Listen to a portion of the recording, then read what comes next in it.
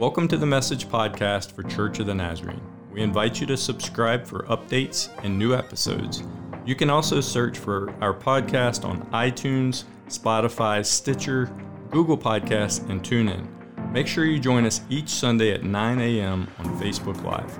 Our in-person service times are 9 and 10:30 a.m. We have a campus near Harrisonburg at 1871 Boyers Road and a new campus in East Rockingham at 414 Southeast Side Highway in Elkton.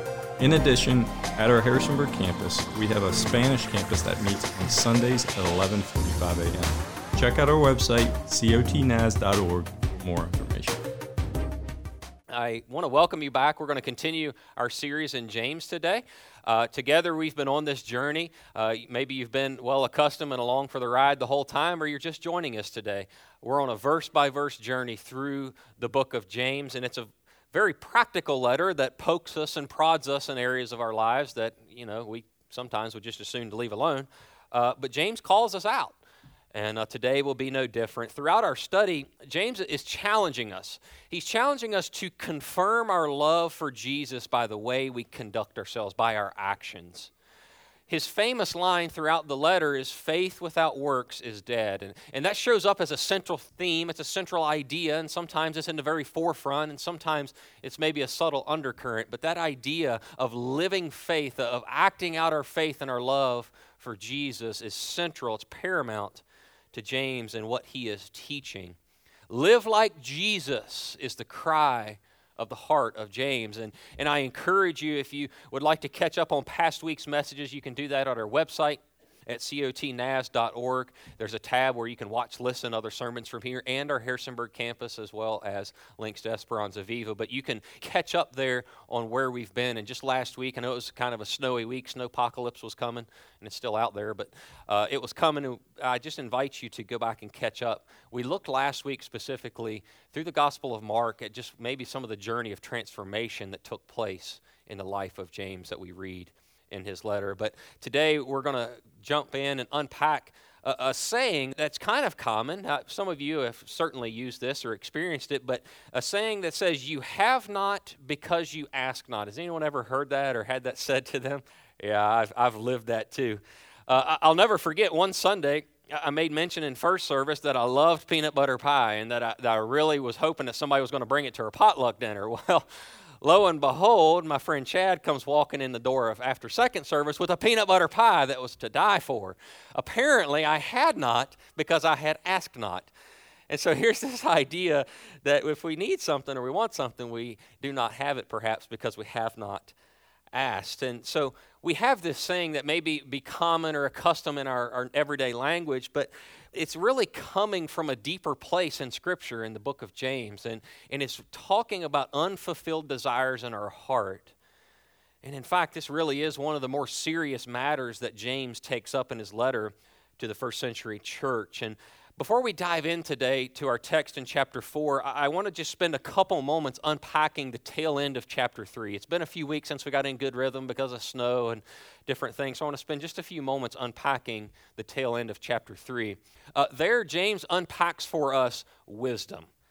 And more specifically, he's unpacking and helping us to see the fruits of wisdom in our lives. Wisdom is not just necessarily what you know. It's not how many multiplication tables or whether you can name all 50 states. It's more about how we live out what we know. So what I know to be true, does it change how I live? And so that's the thinking of wisdom. And James says our wisdom is sourced in one of two places. He only gives us two choices. Our wisdom, how we live, the lens we view our lives through, is either sourced by God, sourced of heaven, or it's sourced from hell. Now, I know and I understand how stern and how strong that sounds, but we want to be faithful to the Scriptures, and that's what James is challenging us with, that we're either sourced by God or we're sourced by demonic and worldly sensual wisdom. We're sourced in one of these two places. And the source of our lives, the fruit of the wisdom that we live our lives with, has immense impact, immense consequence, if you will, in our everyday lives. And not just today, but also the direction at which our lives are going. They will impact where we are in 10, 20, perhaps 30 years from this moment. The source of wisdom in our lives has immense impact. and consequence. So as James has come out of chapter 3 and shown us how that changes our lives, how the source affects it, we're stepping into, and he's trying to get us to see where some disagreements, where some quarrels, where some fights and conflict may be coming from. He's stepping out of the source of wisdom and stepping into this idea of what's the source of conflict. Now, I'm assuming I'm not the only one in the room that would just as soon avoid conflict. Can I get an amen? But we're going to dive headlong into it because we want to be full and true to the Scriptures as God has revealed it. And so that's what James is helping us to see the source of conflict in our life, to see maybe how our desires are bending or shaping the course of our everyday lives. And most importantly, I think he wants us to see a different way forward, because it's easy to see the conflict, right? Like it's always here. But to see a different way forward is a movement and an invitation of grace. So let's dive into chapter 4 of James, and we're going to read verses 1 through 3 together. I'm reading out of the NIV. James says, he's asking a question, what causes fights and quarrels among you? Don't they come from your desires that battle within you? You desire, but you do not have, so you kill. You covet, but you cannot get what you want, so you quarrel and you fight. You do not have because you do not ask God. Finally, in verse 3, he says, when you ask, you do not receive because you ask with wrong motives, that you may spend what you get on your pleasures. Suddenly, what began as a funny saying that has a power to produce peanut butter pie in second service has turned into a look of deep matters of the heart, hasn't it? A little bit behind the curtain, a little deeper under the surface. Now, contextually, we know that James is writing to believers who are outside of Jerusalem. It's not too far outside, not too far beyond Jesus' death and resurrection and the coming of the Holy Spirit at Pentecost. And in this time, to be a Christian was a very controversial thing. There was a lot of pressure on the believers that James is writing to. And we know that the church was comprised of so many different people from different walks of life. And it's really a melting pot might be our language today. And according to James and what we're reading here today, the many diversities of that church and the challenges of life in the first century boiled over into conflict and argument and disagreement within the readers there outside of Jerusalem. And so as we unpack today, we're going to see that it's a call to be honest. Honest, yes, but before others, but honest, yes, with ourselves and what's in our heart. And most importantly, to be honest before God. As we dive in, he's going to call us to examine perhaps what some of the cause of conflict, what some of the source material is of the arguments and disagreements that plague our lives. It's an opportunity to look in the mirror of truth and see a new way forward. Would you pray with me this morning? Lord, we want to be true to your word, God. I don't enjoy conflict. But Lord, you're calling us, your word is calling out for us to look into the mirror of your truth, of your grace and your mercy. And Lord, you're desiring to help us to see and to live differently, to live relationally with you, God. And so today as we unpack your scriptures, Lord, will you reveal and open to our hearts, Lord, your truth. Open to our hearts and help us to see a new way forward. Maybe, Lord, our past is plagued by quarrels and fighting and so many things, so many fallouts of disagreement, God, but will you help us today to see a new way forward? And Lord, we know that's only by you. Because remember, Lord, you're the one that's holding it all together. So, Lord, today, help us to hold on to you. Help us to hold on to you. Lord, we love you, and it's in your name. Amen. All right, so we're going to take a deep dive and just unpack some of the vocabulary and some of the ideas that James is putting forth here. So let's turn back and begin to journey through verse 1 together. He says, what causes fights and quarrels among you? Don't they come from your desires that battle within you? Can we just pause for a moment? Like the last verse of chapter 3 and verse 18, he's talking about a life lived sourced by God's wisdom, and it produces peace and righteousness. Sounds great, like that's how we want to live. But yet the first verse, the next question that he's calling us out on, is presented with quarrels and conflict and difficulty. We've taken a big leap, if you will, in his argument and what he's doing here in this letter. As we unpack the vocabulary a little bit of what he was trying to say, the word for fights here is literally used of military campaigns, large-scale warfare. It's a battle. And quarrels there is literally armed combat or physical altercations. Fistfights is what he's talking about. He's calling us to see. And so within these two descriptors, we see James, he's trying to paint a portrait that encompasses big conflict that maybe is on a broad, huge scale, and also personal, individual conflict within each reader that he is calling out to. Now, we don't know historically what exactly the confrontations were going on within the church or what James was doing, but it must have been significant enough that he felt the need to address it, because he spends a pretty good portion of the time here unpacking quarrels and disagreements among the church and the readers of his letter. As he goes on, he asks the question, don't these fights come from your desires and battle within you? Isn't that the source of what's happening here? And desires here translates a word that we use called hedonism. And that's really an idea, a philosophy, if you will, that everything about life, every goal that we set for ourselves is to seek pleasure. It's to minimize pain. It's all about me. It's a self-focused view of the world. All about what feels good. What do I want? And he's saying, isn't that desire, that burn within you, isn't that the source of those disagreements and fights? And he's helping us to see that these desires, these things that are stirring within us are never stagnant. In fact, he says they wage war within us. They wage war within us. Now, I venture that I could show you this if I had one chocolate chip cookie. Not 5, not a dozen, one. If I took one cookie down here to Nursery Neighborhood and you walk in there with one cookie in a room where several kids are present, you're going to start to see the effect of desire and want. Okay?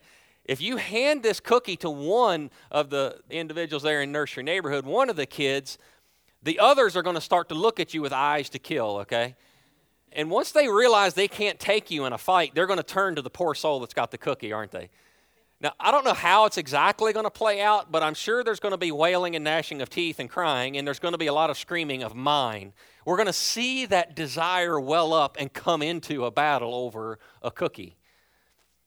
Now, we're going to laugh at our Nursery Neighborhood youngsters over this, but if we were honest, can we recognize a little bit, or are we that far removed from that tendency in our own life? Maybe not over chocolate chip cookies, maybe it is. But maybe it's over other things. We've sensed that desire that we want what we want and we want to have it preferably now. I mean, can we have 5G internet already? Like it's been long enough. Now. Deep down, we see this.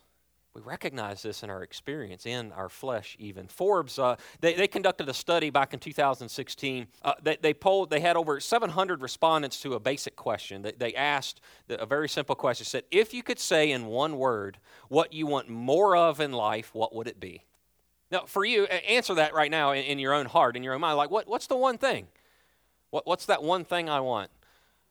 Bigger boat, diesel pickup, whatever, house, car, whatever. What's that thing?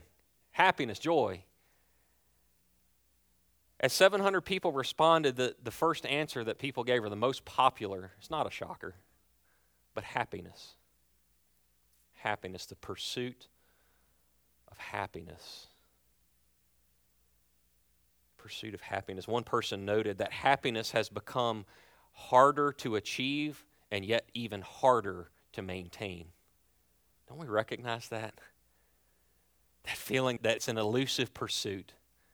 That happiness lasts for such just a brief moment in time to where we need to pursue more. The second answer, again, comes as no shocker either, but money. I mean, come on, who doesn't stop to pick up Benjamin off the floor? I'm just saying. No, everybody stops to pick up 100 off the floor. But this idea that what would you want more of in life? More money. Because in our world and in our context, we feel like money will buy things that make us happy. It may buy security. It may buy prosperity or things for the future. And so we pursue it. And yeah, I mean, money can solve some problems. We have to have it. But we can see the dangers when it starts to drive our lives, when it starts to shift our decision making. It changes the trajectory of our everyday life. And the reality that we begin to see here as we unpack these realities is whether it's a cookie or crackers in preschool or money and happiness in adulthood, what has our focus affects how we live our life. What we're focused on, what we're paying attention to is stirring within us, and it is guiding us whether we want to really lean into that reality or not. And James is saying here that, look, it's those desires, those motivations that's burning within us that's causing the fights around us. Verse 2, he continues. He says, you desire, but you do not have, so you kill. You covet, but you cannot get what you want, so you quarrel and you fight. It's like, wow, that escalated quickly, right? What we may just tend to shrug off is, it's just the way things are. 700 people answered the same way I answered. Like, what's the big deal? But James is saying, look, no. Those things in your heart, it's going to do something. It's going to produce something in your life. And it's going to take you somewhere you don't want to go. That's the warning he's trying to get us to see here. The words for you desire there, in the original language, it's a present active notion to where it's not just a passing thought. It's not a once glance and done and on moved on. It's what is consuming our minds. It's what we think about when we go to bed at night. It's what maybe motivates us when we wake up in the morning to go to work or do what's before us. So when we have a desire like that is influencing every day of our lives, when that goes frustrated, when that goes unfulfilled, that tension, that boils over in our lives. And James is saying, look, that's a large part of where you need to look for the source of conflict in your life. He says, you do not have, so you kill. So what happens is that a desire in our heart gets frustrated, and then it brings into murder into our world, and that's the impact of the lust that is in our lives. It's never a no harm, no foul event. It's always doing something. And I realize that we're only halfway through this, and it's some pretty strong words on behalf of James. But he goes on, and he's calling us to help see a different way. But he says, you covet and you cannot get what you want, so you quarrel and fight. And this idea of covet here is a burning in your bones. It's a quiet, seething anger. It's a grit your teeth kind of frustration and anger. Now, we might mask that with a smile or polite conversation because, after all, we're in church, right? But yet we can recognize that boiling in our bones. And James is saying it's those places in our lives that are creating the wars around us. Warren Wiersbe, when he's commenting on this text, he says it so profoundly and so simply. But he says, the wars among us are caused by the wars within us. The wars among us are caused by the wars within us. He goes on to say, we want to please ourselves even if it hurts somebody else. As we conclude this verse for a moment, can we just take a step back? Like he's rapid firing him. He's calling out some pretty deep and hard things, but can we just pull back for a moment and see how much self is in this text? How much self is in this text. So you think about it with me. I mean, he's saying your desires and your wants. You could substitute that and say, my desires, my wants, the battles that are within me, I don't get what I want, so I kill, I quarrel and fight. Honestly, if we took self out of this text, there would be nothing left. There'd be nothing left. I remember years ago, somebody called me out on this. We were out to lunch. Miss Karen was there and a friend, Jane. And I don't remember why exactly we had gone out to lunch, but we were out at Jalapenos there on Port Road in Harrisonburg. And it was not too long after I was trying to flesh out what this call of Jesus was, what God was calling me to and surrendering my life to Him. And I was processing through all these things, and I was telling my story about what I was going to do, where I had come from, what my thoughts were, how I was going to do this and how I was going to do that. And my friend Jane, she listened so patiently. She listened so quietly, taking it all in.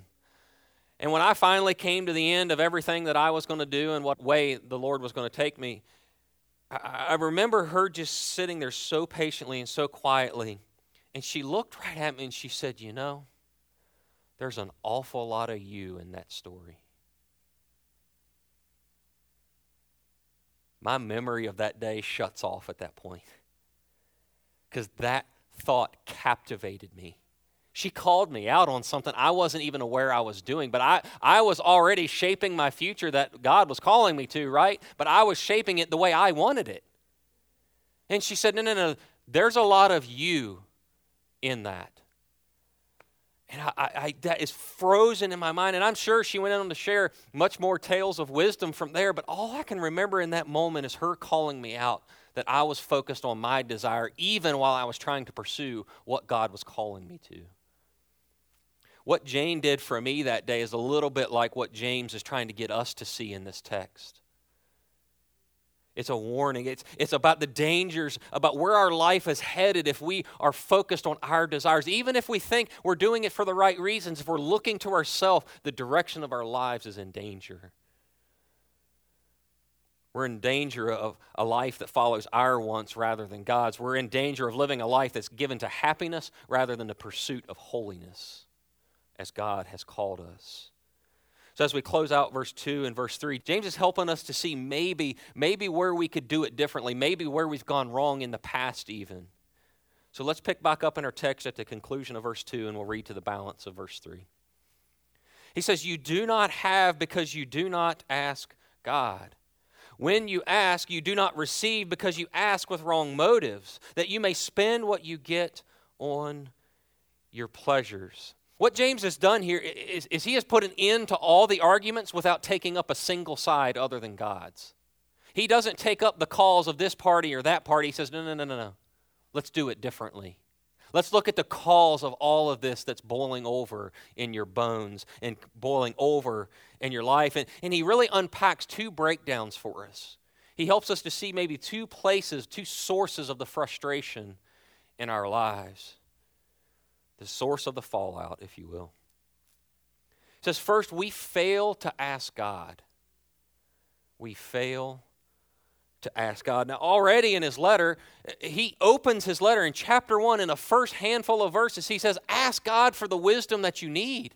Come before him and seek him. Ask him for what you need. He's already been there. He's already covered that. And the rest of the New Testament bears testimony. Ask God for what you need. Seek him first, and all these things will be added on to you. You see those things, but yet we don't always ask first, do we? Like, I don't know about you, but I tend to gravitate towards what I can feel, what I can see, what I can lay my hands on. Like that's generally first. What can I do? I got to hold it all together, remember? So in that, we embrace that struggle. We embrace those hard times, and somehow we can get by with never asking God. We fail to ask God. We believe we can take care of it. Secondly, James says we ask with wrong motives. We ask with wrong motives. In those moments, if we fail to ask God, it's going to just be a compounding problem. So maybe we've been holding it all together and we finally break down and come before the Lord and we're just asking him, hey, Lord, fix this mess that I'm in. Help me deal with this thing. We are asking the Lord to help us do it our way. Boy, if I had a nickel for every one of those prayers. But we ask with wrong motives. We come to him asking him to help us achieve our desires rather than humbling ourselves before him, asking him to pause and just see, Lord, what do you want? What are you doing in this place of conflict? What are you doing in this fight, God? What's your redemptive course out of this? We fail to ask God, and we ask God with the wrong motives. It's so easy, it's so subtle to get that mixed up. And we let our motives creep in there, even in our prayer life. James says we have not because we ask not. And even when we do ask, our motives can get in the way. So what's the alternative? Like we can all testify to this, right? Like there's no life here that has not been touched by some type of conflict or fallout. How do we do it different? I don't know about you, but I could do with a little less conflict, right? A little more peace. What do we do different? If our natural bend is towards ourselves, which James has unpacked, it leads us to these things of quarrels and strife and fights, and we live in that fallout, and it is changing the trajectory of our life, that where we end up in 20 or 30 years is not where God would have had us. How do we do it differently? And friends, this is going to seem so simplistic. It's almost too simple. But how we do this differently is that we ask God. We stop trying to do it ourselves. We look to Him rather than to the things that maybe are right in front of us. We ask Him and we trust Him. We ask Him and we trust Him. It may not be easy. But yes, friends, it is that simple. It's to shift our gaze from ourselves to that burn of, I got to hold this together. I got to do this. I've got to make my plans. I've got to do this. I've got to do that. Lord, what are you up to? What are you doing in the middle of this? One of the really cool things about studying James is that you get to see Jesus, right? James's writing is littered with Jesus' teaching, and today's text is no different.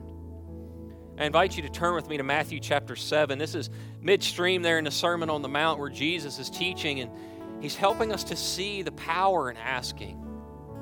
He's helping us to see an alternative to self. Matthew 7, verse 7 and 8, He says, "Ask, and it will be given to you. Seek, and you will find. Knock, and the door will be opened to you. For whoever asks receives, the one who seeks finds, and to the one who knocks the door will be opened." If looking to ourselves and trying to hold it all together is the source of the fighting and the conflict and the contention that riddles our world and is responsible for the fallout around us and behind us, then looking to the God of the universe is a new way forward.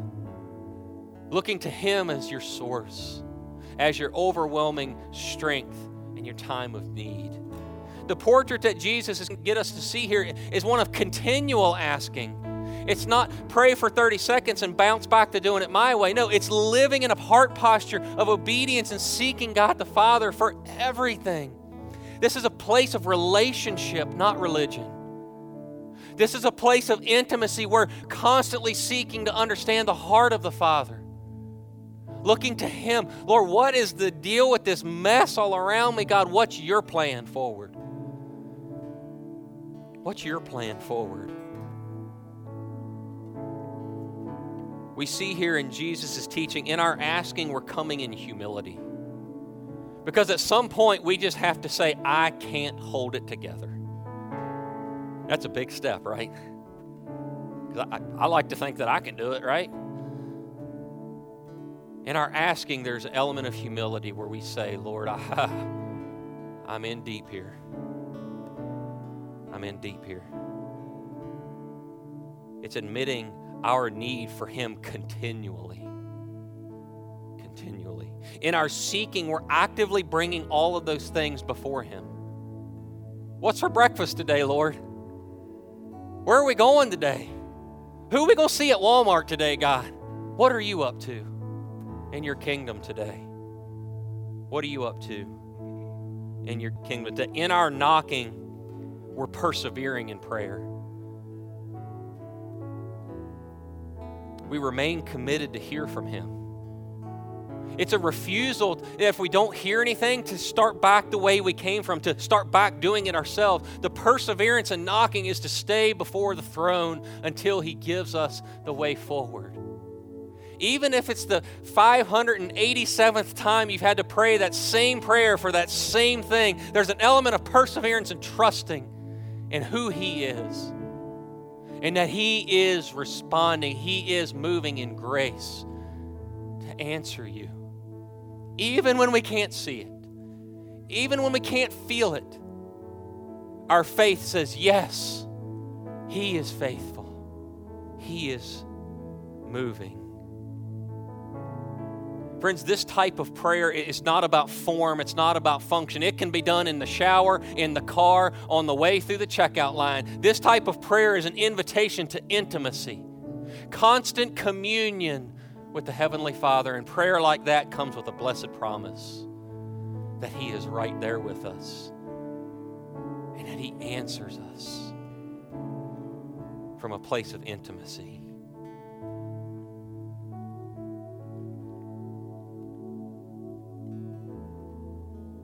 Friends, it is that simple.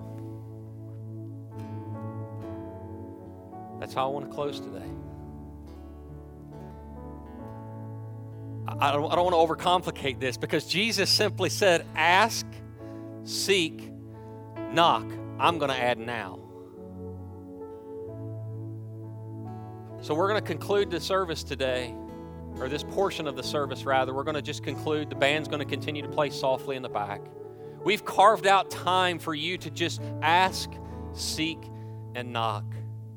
Whatever's on your heart, whatever God's speaking with you today, whatever He's pointing to in your life, whatever you've been trying to hold together today, these moments are an opportunity, an extension of His grace to lay it down, to be free, to trust Him, and to embrace Him in intimacy. So I invite you to bow your heads. I invite you today, if you're earnest, would you change your posture? Nobody's going to call you out. Nobody's going to look at you about what you're doing because they're praying for themselves too. But I just invite you to change your posture, just to make it known before the Lord. Lord, I am coming. I'm asking, seeking, and I'm knocking. You can kneel at your chair. You can come up front. I'm going to take this side. I'm going to ask Pastor Terry to come over here. We'll be glad to join you in asking, seeking, and knocking now. But don't miss these couple moments. A vapor in all of eternity can make a difference in the trajectory of your life forever. Let us pray together. Father in heaven, we thank you that, Lord, you love us enough to confront us with conflict.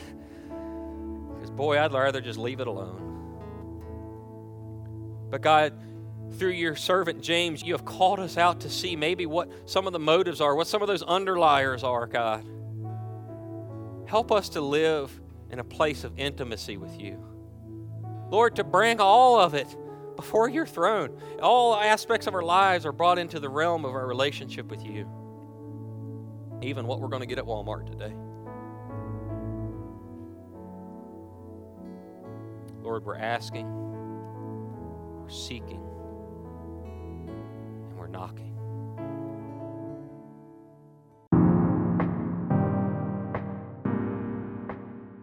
Thank you so much for listening today. You can email us at info@cotnaz.org for any questions about our church. When you're done listening, please subscribe to this channel for the latest updates and new episodes.